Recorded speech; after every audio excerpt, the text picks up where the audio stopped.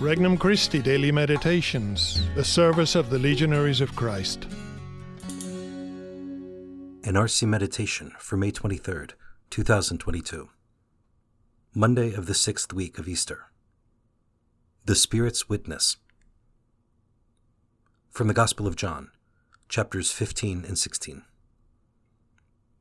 Jesus said to his disciples, "When the Advocate comes, whom I will send you from the Father, the Spirit of truth who proceeds from the Father, he will testify to me. And you also testify, because you have been with me from the beginning. I have told you this, so that you might not fall away. They will expel you from the synagogues. In fact, the hour is coming when everyone who kills you will think he is offering worship to God. They will do this because they have not known either the Father or me. I have told you this, so that when their hour comes, you may remember that I told you." Introductory Prayer.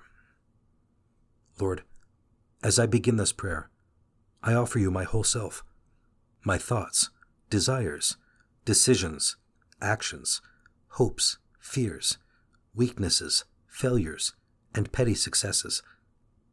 I open my entire being to you, aware that you know everything already.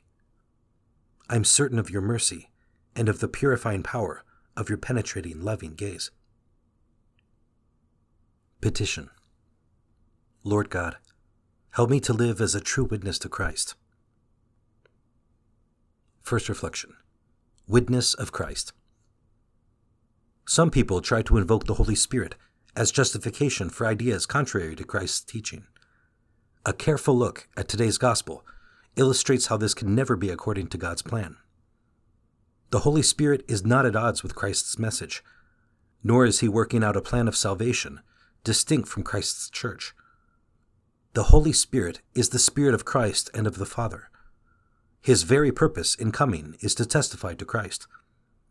Every true inspiration of the Holy Spirit moves us to a greater fidelity to the truth.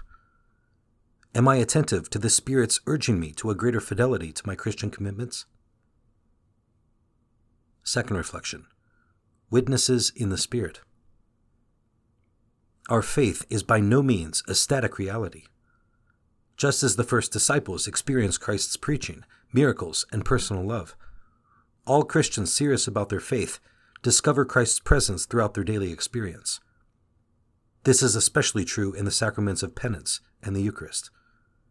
Jesus is always with us, and his forgiveness and closeness are the source of our joy. The Holy Spirit empowers us, through the grace of our baptism, to give witness to what we have freely received. Do I take seriously my Christian vocation to give testimony to Christ's love? Do I realize that my first act of testimony needs to be the witness of a truly Christian life? Do I remember that in this seemingly daunting task, I should rely heavily on the Holy Spirit as my business partner? Third reflection. Fidelity amidst opposition. Christ shares with the apostles gathered in the upper room that being witnesses to him will not always be met with acceptance. Opposition seems to be an integral part of being a Christian. Deep-seated and unflinching adherence to Christ and to the voice of conscience has never been compatible with the popular mindset. In fact, many times Christians are not called to fit in, but to stand out. And this has inevitable consequences, as it did in the life of our Lord. The wonderful part is that we have been promised the final victory. Christ goes before us, and the Holy Spirit is at our side. Conversation with Christ. Lord Jesus, it has always been demanding to be an authentic witness to you. Teach me not to rely on my own capabilities, but to grow in strength and coherence through fidelity to the inspirations of your Holy Spirit. Resolution. I will make some public sign of witness to my faith today. For more resources, visit regnumchristi.org or download the Regnum Christi English app today.